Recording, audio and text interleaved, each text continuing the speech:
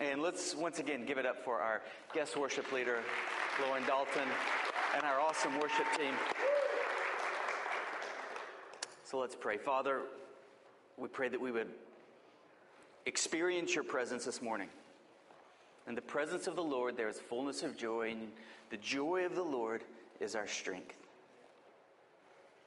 We pray that as Isaiah did, we would see you high and lifted up. In Jesus' name, amen. Amen. I know that many of you guys came out here with a need. You came out here with burdens, with worries, with anxiousness, with fears, with the disappointments, with discouragement, with setbacks, with failures. And there's a whole list of things that you need. You need provision, you need wisdom, you need a direction, you need restoration, you need help, you need strength, you need a way. And let me just submit to you this morning that there's really only one thing that you need, and you need to see the Lord high and lifted up. You need a fresh revelation of His face, of His love, of His glory, of His power. And when that happens, you get everything else. As Jesus said, be careful not to seek after the things that all the pagans seek after. But seek first the kingdom of God and His righteousness, and all these other things will be added unto you. You'll get everything else and something more. You'll get something called an anointing. An anointing is when the presence and the power of God comes upon you for a specific task, a specific calling. My prayer for you this morning is that you will see the Lord high and lifted up, and you'll get every practical thing that you need. But more than that, you will walk out here with a sense of anointing upon your life. So as Luke mentioned, we're walking through a series in Isaiah 40 through 66, and this morning we are on Isaiah chapter 43. The series name is The God You're Looking For. And this morning we're going to see that the God that you're looking for is a God. It's really hard to isolate just one theme in Isaiah 53 because God shows Himself in so many encouraging manners. But let's try to do it. This morning you're going to encounter a God who is doing a new thing. Our text verse is Isaiah 43, verse 18 and 19. And we read, "Remember not the former things, nor consider the things of old. Behold," and the word behold is mentioned, I think, some 1,000 times in Scripture. We don't use that word very often. In fact, I don't walk into a room and say to people, "Behold," but it's a very potent word. It's saying, let me arrest your attention for a moment because what is following is extremely important. "Remember not the former things, nor consider the things of old. Behold, I am doing a new thing." And this is the God that we are going to encounter this morning. A God who does a new thing. Now it springs forth. Do you not perceive it? I will make a way in the wilderness and rivers or streams in the desert. You know, we're celebrating, the world is celebrating Halloween. And so everybody is infatuated with fear in this particular season. Everybody's infatuated with death and darkness. But when God does a new thing, it is the opposite of all of that. For the love will drive out the fear, and His light and hope will drive out the dark shadows of bondage and distraction in our heart. And the resurrection life of Jesus Christ swallows up death. And so we see, first of all, in this God who is doing a new thing, invites us into a remembrance word. A remembrance word. Let's look at this remembrance word in Isaiah 43, verse 1. "But now, thus says the Lord, He who created you, O Jacob, He who formed you, O Israel, fear not." Isn't this awesome? Fear not. In a season of fear, your Father God is saying, "Fear not, for I have redeemed you." And this is a picture of the cross. If you ever wonder if God loves you, if He cares for you, look at the cross. "Fear not, for I have redeemed you. I have called you by name." In this specific context, this is referencing Abraham, Jacob, Isaac. In our context, this is referencing George, Becky, Thomas, Eric. God knows your name. He knows how many hairs are on your head. He has them numbered. Fear not, I have called you by name. When you pass through the waters, I will be with you. And through the rivers, they will not overwhelm you. You see what this is? This is a remembrance word. God is telling Israel, remember what I've done for you in the past. Remember how I delivered you. Remember how I made a way. Remember when there was no way to go and all the children of Israel were at the bank of the Jordan River. Remember how the priests stepped in and the waters piled up in heaps on each side and all of the children of Israel walked across on dry ground. This is a remembrance word. God jars their attention to the past and how He blessed them. And He said, remember this. Remember how I made a way. And remember, God never makes a way when there is a way. Did you know that? We serve a God who is doing a new thing by making a way, but God never makes a way when there is a way. But when we get to the place where there is no way, when the children of Israel are on the brinks of the Jordan, and there's an entire land filled with mighty armies and planned and sophisticated armies, God says, I will make a way, and I'll make a way because there is no way. Remember when the children of Israel were on another banks, the banks of the Red Sea, and they were pinned, and the Egyptian army were barreling in after them with all of their chariots and horses and troops, and there was no way. And when there is no way, God makes a way. Remember the lady who had an issue of blood, and she spent all of her life savings on doctor's bills, and her condition was worse. And she's had this situation for 12 years. And Jesus is coming into town. She had no way, but it's when we have no way that Jesus steps in and He makes a way. Remember the early church that was huddled together in Jerusalem, and they were afraid for their lives, and their commission was the uttermost parts of the world, and they were afraid to get outside of their own room. But God makes a way where there is no way, and the Spirit fell upon them and gave them such a boldness that overshadowed all of their fears that today there's a church in Fort Worth, Texas, 2,000 years later. And so it is with us. Where there is no way, this is when we are set up to experience God. This is when we are set up for a miracle in our life. And this is a remembrance word. God says, remember what I've done.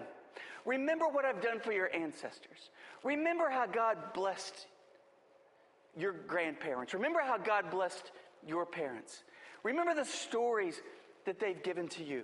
Remember your life. Remember how God carried you. Remember how God blessed you. Sometimes God jars our attention into a remembrance word, because God is saying, I did it then, and I'll do it again. Amen. Remember how faithful I am to you. God is doing a new thing, and He first jars our attention into a remembrance word. God has been so faithful to us, hasn't He? He's been so good. He's answered our prayers time and time again. He's shown Himself to us as a loving Father, as a powerful God who fights for us, as a God who provides, as a God who makes a way where there is no way. Let's remember God in our past. And He's faithful. So God, first of all, jars our attention into a remembrance word, for us to remember His goodness and graciousness and faithfulness in our life. God has blessed you time and time again.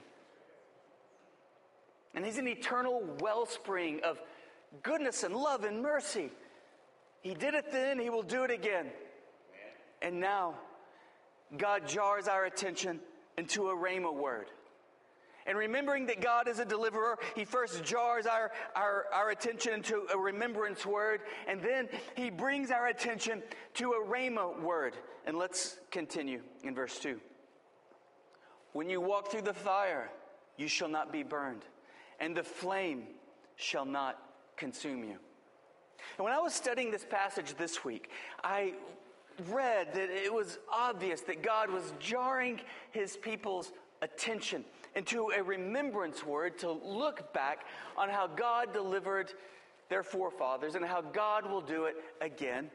And when I finished reading about how God led them over the rivers, it was a clear reference to God leading the children of Israel across the Jordan River. And when I went in to continue reading the rest of verse 2, when you walk through fire, you will not be burned, and the flame shall not consume you. I was really racking my mind trying to think of a time that God delivered his people through the fire before 700 BC when this was written. And I couldn't think of one. And so it dawned on me that God shifts his attention from a remembrance word into a rhema word. For this word is a promise that's awaiting for somebody to discover about 150 years from the point of its present writing in 700 BC. And if you remember 3 Hebrews, Shadrach, Meshach, and Abednego, this was written in 700 BC. These 3 Hebrews, along with Daniel, along with many others of the sharp young leaders, were taken captive in Babylon, and there they would be in captivity for 70 years. And there in captivity, they had for them, to give them hope, all of the poetic books, the Pentateuch, the writings of Moses. But not only that, they also had the writings of Isaiah the prophet that was written for them 150 to 200 years prior to their being in Babylon in captivity. And there's no doubt about it that these Hebrew boys had the book of the law, or Moses' writings, Genesis through Deuteronomy, memorized.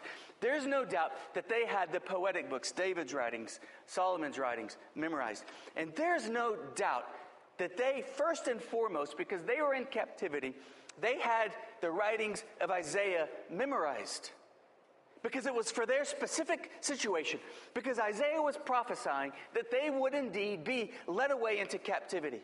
So if Daniel, Shadrach, Meshach, and Abednego were in captivity, and they were men of God, and they were men of the Word of God, they would have absolutely had, hidden deep in their heart, the writings of the prophet of Isaiah that God had given them to give them hope for when they found themselves in captivity. And they knew that God delivered Israel through the Jordan River. And then they read, when you walk through the fire, you will not be burned, and the flame shall not consume you. There's no doubt that the Holy Spirit quickened their heart to say, this is for you. Hold on to it, because you're going to need it, and I'm going to be faithful to you. It was a rhema word. What is a rhema word? Well, some of you may know that I'm taking some Spanish classes, so I'm having to learn some foreign language, and so I'm going to impose some foreign language upon you. Let me share with you 3 Greek words. There is a graphe word. The graphe word is the entire writing of the Bible. It's Genesis through Revelation. It's all 66 books. It is the Word of God. It's the graphe word. When you hold the Bible up, you are holding up the graphe word. When you put the Bible on your coffee table, the graphe word is on your coffee table. It is the Bible. And then there's the logos word. The logos word are the scriptures as you read them. It's unlike the graphe word, just the written collective books. The logos word is the actual Word of God. The Word of God is living and active. And then there's the rhema word, R-H-E-M-A. It's a Greek word. And I love the rhema word because the rhema word is a specific word, a personal word from God for you in this situation. And you can't have a rhema word unless you're faithful to the logos word in the graphe word. So a rhema word is something that may have been written 3,000 years ago, but it was as if God whispered it into your heart and mind now. Have you ever had a rhema word? Oh my goodness.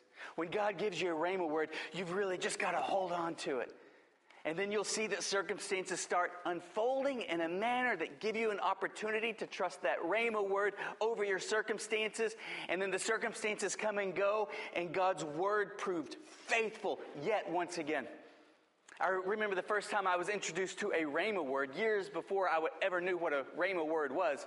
I was serving as a Young Life leader, and I was going to the east side of town, going into the high schools, meeting kids, and my whole ambition was to see just one kid saved. 3.5 years later, I had relationships with a lot of kids, but not one kid was saved. And I was about to quit, because I was going to school, working a couple of jobs, something had to give. Young Life was taking up most of my attention and energy. I thought, well, I've got to let this go. And I remember one morning, I woke up about 6:30 a.m. I was taking some kids that day to rappelling at Mineral Wells State Park. And I just picked up reading the Logos word where I left off before, and I picked up in Galatians 6. And I came down to verse 9, and it might as well have been as if Jesus were sitting on the foot of the bed and just shared this with me audibly. It was such a potent rhema word that affected my heart. Galatians 6:9, do not grow weary in doing good, for in due season you will reap a harvest if you don't give up. Amen. That was the rhema word. Amen. And it was tangible. And I had my marching orders. I would stay the course, and God would provide a harvest. And at the end of that semester, I remember this particular living room was packed out with kids. I stood up, I shared the gospel, and at the end of that night, 8 kids committed their lives to Christ. I prayed for one, and God provided 8. And I couldn't believe He used me. And I remember driving home that night. And I don't know if you've ever had this emotion where you wanted to laugh and cry and shout and be silent and run and fall on your face all at the same time. Well, that's what I was consumed with. Not just because God used me, and not just because 8 kids were born again, but what so consumed me was the faithfulness of God to give me a rhema word, and then to bring that rhema word into reality. That's a rhema word. There was another time, some years later, I was at my house and I was reading the Bible. I had a great quiet time. I read in Psalm 101, I will set no vile things before my eyes. I closed the Bible. It was a Saturday night. I turned on the TV. It was Saturday Night Live. And it was sort of just a sketchy skit. It was not edifying. And I thought to myself, I had just read, I will set no vile thing before my eyes. And here I am watching this. And I just read, I will walk within my home with a blameless heart. And here, look what I'm looking at. So I turned the TV off and opened the Bible up, and I continued reading into Psalm 102. And I read, when all the peoples come together to praise the Lord, those appointed to death will be loosed. And I thought, wow, those appointed to death will be loosed. They're saved. When does that happen? When all the peoples come together to praise the Lord. And back then I was a singles pastor at a church in Burleson. So I thought, you know what I'm going to do? I'm going to march over to the best venue I know. It was the Caravan of Dreams at that time. Now the Riata is there, downtown Fort Worth. I rented it out. I didn't have a dime. And I just began sharing this with every college ministry and singles ministry in the Metroplex. And I was terrified. But I was assembling everybody to praise the Lord so that Christ would be glorified and people would come to Christ as their Lord and Savior. And I remember it absolutely terrified me. I kept trying to back out of this vision. And every time I did, I would get a phone call. Hey, I heard you're doing this thing. Can I bring my group to it? Or, hey, I heard you're doing this thing. Could you use maybe $500? Or someone walks in my office. Hey, I was just driving down the highway. Like right when I'm thinking of backing out of this, somebody walks into my office and says, hey, I was just driving down the highway and God told me to come by and just give you this check, for $1,000. Just one after the next, God kept confirming, continue to march ahead. But it was terrifying to me because I'd never done anything like this before. And then I remember I was in my office and I was praying and I was crying my eyes out to God the night before the event. And then God gave me a rhema word. And the rhema word was, do not be afraid of the multitude, says the Lord, for the battle is mine, not yours. And with that rhema word, God was so gracious to give me a picture in my heart of this auditorium with yellow hazy light and packed out from the back to the front, from side to side. And before you know it, it's my turn to stand up to share the gospel after the band plays. And when I stand up, I look up, and guess what I saw? Yellow hazy light. And people from the back to the front, from wall to wall. And I knew This battle is not mine, but it's the Lord's. And he gave me so much boldness at that moment. It was a rhema word. I remember when we started Hope Works. We were nomads in the 4th Botanic Gardens for 7 years. And I remember driving down Camp Bowie Street, and I saw a liquor store. And I prayed, God, a liquor store has property. And your church are nomads, and we don't even have property. And I stopped into a coffee shop to read my Bible. I opened it up, and the very first thing I read was, there is yet much land to be possessed, God told Joshua. It was a rhema word for that moment. And then God led us here into this building, and since then to buy that land, and God is continuing to provide land for us. It's a rhema word. It's a specific personal word from the Graphe word. You have to open the Graphe. You got to read the Logos day in and day out, and then God will be so faithful and gracious as to give you a rhema word. And that was the case with 3 Hebrews named Shadrach, Meshach, and Abednego. They found themselves in Babylon, and they read about a remembrance word, about how God did it for their ancestors, and God will do it for them. And then they read, when you will walk through fire, you will not be burned, and the flame shall not consume you. And when these 3 Hebrews didn't bow down to that image that Nebuchadnezzar said they must bow down before, they strapped them up hands and foot, and guess what they threw them into? A fiery furnace. And I have no doubt that those 3 Hebrews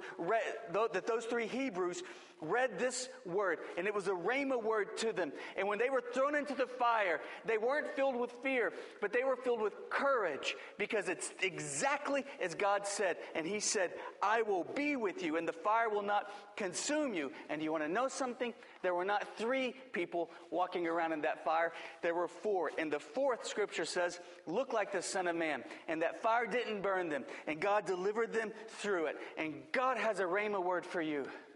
But you've got to seek him. You have to be diligent to seek him. You've got to walk with him. You've got to hunger for him. You've got to thirst for him. God is a rewarder of those who diligently seek him. And one of the greatest ways that he rewards us is with a rhema word. God has a remembrance word for us. He did it then, he'll do it again. God has a rhema word as a reward for you seeking him. And then God has an extravagant word for you. And that's an understatement. Extravagant is like trying to describe the universe as big. It's an understatement. And God has an extravagant word of restoration, of revitalization, of life for you. Let's pick up in verse 4. Because you are precious in my eyes and honored, I love you. I give men in return for you, people in exchange for you. And God says in this extravagant word, fear not, for I am with you. I will bring your offspring from the east, and from the west I will gather you. Now, this is written to a people who are in captivity. And they're going to be in captivity in Babylon for 70 years. And God gives them a remembrance word, a rhema word, but then an extravagant word. And in this extravagant word, God is saying, fear not. Because I'm going to say to the north, I'm going to say to the south, don't withhold. Bring my sons from afar, and my daughters from the ends of the earth, and everyone who is called by my name, whom I created for my glory, whom I formed and made. And this is exactly what happened when God led his people back home to Jerusalem.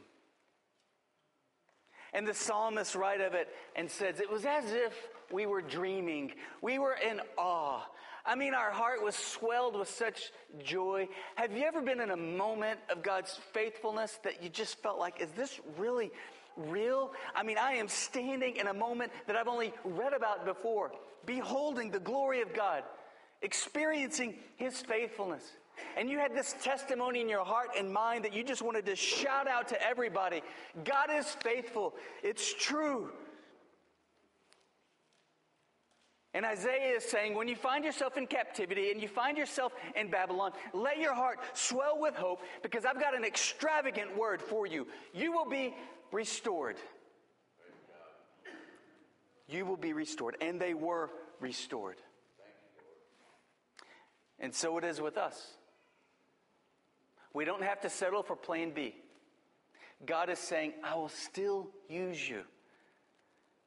I still want to shine through you. I still want to use you for my glory. Think of everything that you've thought of in the past. Think of everything that you've dreamt of in the past.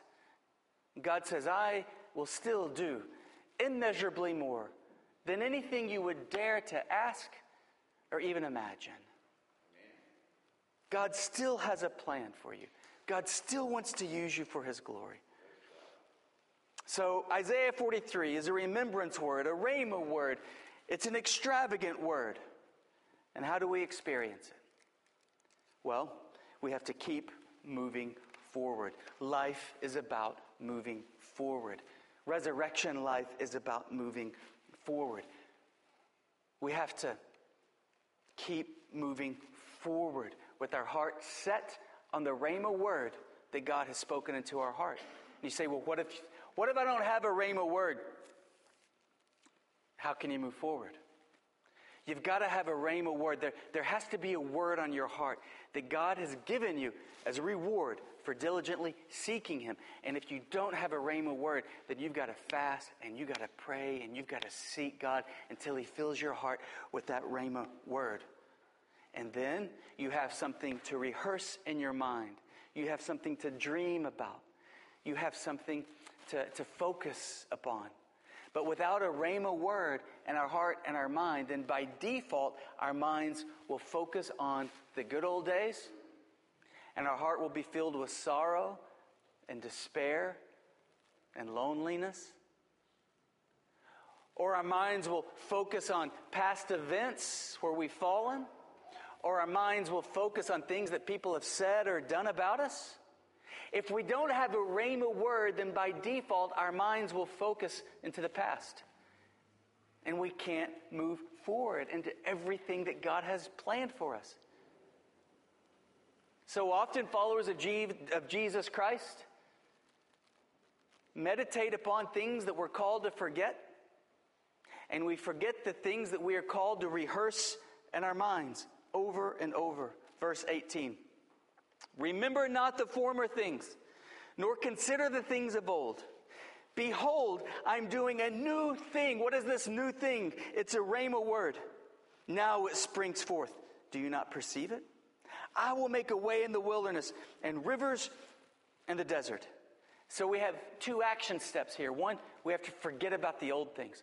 We have to forget about our mistakes. Forget about our failures. How can you forget about them? Because we confess our sins to the Lord and we trust that He's forgiven us and cleansed us of it, and He's given us a new beginning. And if God has put it in the sea of forgetfulness, if God has separated us from a sinful past as far as the east is from the west, if Almighty God has chosen to forget our sins because they're covered by the blood of Jesus when we've confessed them to the Lord, who are we to dig them back up and just put our past on as this dirty, filthy garment that we dug out of a grave, this tattered garments that we've dug out of a grave that's covered in mud and that's worn out? Who are we to dig up that past garment and clothe ourselves with it and walk around? If it's God Himself who's buried it when we've trusted Him as our Lord and Savior and asked Him to forgive us when we've confessed that sin. So we have to forget our past. And remembering the good old days has its place for gratefulness, but we can't live there and wish that we can go back to it. You know that you're trying to live in the past when you long for the past and wish you could just go back into it. But what God has planned for us is ahead. The past has its place to remind us of God's goodness and faithfulness. But we can't long for the past and consequently live in the past. It's fine to glance at it from time to time, just like it's okay to glance in your reverse camera from time to time. But if all you do is look into your reverse camera, you're going to wind up on the side of the road, or you're going to crash hard. And so it is with us. It's fine to glance at the good old days. It's fine to remember God's goodness. only for a moment, only for a glance, only to remember how good God is. But then we have to look ahead. And how do we look ahead? It's through the promises of God, the Rhema word of God. So we have to remember not the former things, nor consider the things of old. Because behold, God says, I am doing a new thing. And what is this new thing? It's God's Rhema word to you. I am doing a new thing, and it springs forth. Do you not perceive it? I will make a way in the wilderness and a stream in the desert. And how do you know that God is faithful? How do you know that God is really going to do this new thing? If you entrust to Him this Rhema word and dream about this Rhema word. I mean, dream about what it could look like. Dream about what it's going to be like. And whatever you dream about, know it's going to be more than that. Infinitely more than that. And how do you know that God is going to be faithful? Verse 25. I am He who blots out your transgressions for my own sake. And I will remember your sins no more. You know, when I first read that, I thought, whoa, surely I read that wrong. Let me read it again. Even I, am He who blots out your transgressions for your sake. But it doesn't say that. God says, I blotted out your transgressions for my own sake. Isn't that fascinating? Jesus is saying, you know, I came to this world. And I was attacked. I was rejected. I was forsaken. I was a man of sorrows. I carried the cross. I was tortured. I was mutilated. I was ridiculed. I was mocked. I was degraded. And I hung on the cross. And I, who knew no sin, became sin.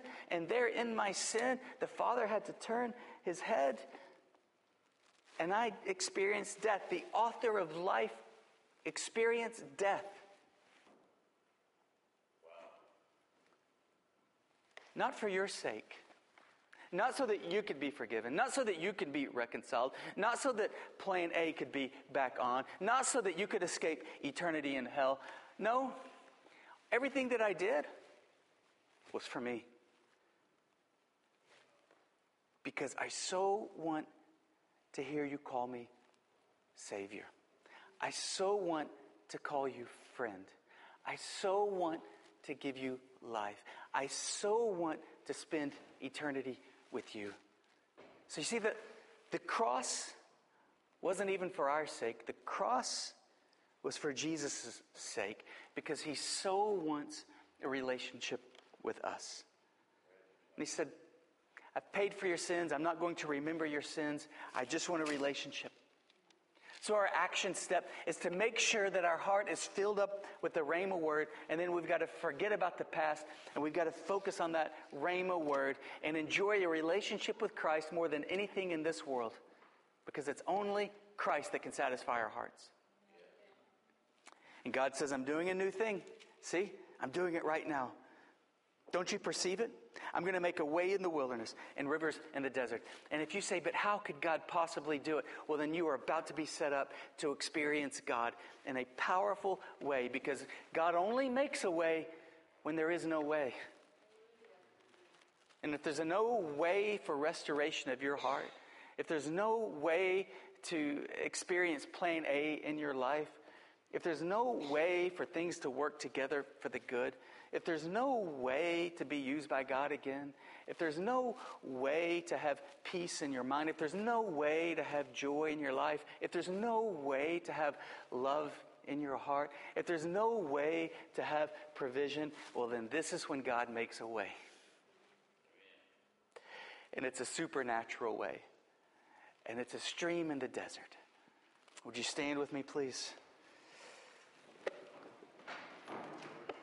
Father, we thank you for being so good and glorious to us, for being so gracious. And we pray in Jesus' name that you would just bind every broken heart, bind every broken heart up, fill every mind with peace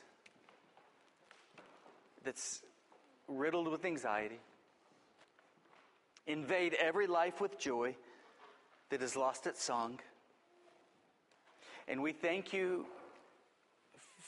for everybody here who has found themselves at the end of the rope, because that's when we'll experience your strength. We thank you for every scenario represented here where there is no way, because that's when you make a way. Praise you, Lord. I wonder if there's anybody here who would say, yeah, you know what? I find myself in a scenario where there is no way, and I really need God to make a way. Just raise your hand high. Yeah, me too. Me too. And I'm sure you would furthermore say, I really need God to do a new thing. I really need to see a spring just erupt in the desert. This is God's specialty. This is what He does. I just want to invite you to come forward and just to cast your cares upon the Lord. Commit to leaving your past in the past. And commit to walking out of here holding on to the promises of God. Maybe the promises of God are, maybe the Lord gave you a rhema word this morning. I'm doing a new thing. Do you not perceive it? I'll create a stream in the desert. God only makes a way when there is no way. Maybe your rhema word was, remember not the former things. Behold, I'm doing a new thing. Maybe that was your rhema word. Maybe your rhema word was Jesus saying, the cross wasn't for you, it was for me. Because that's how much I love you.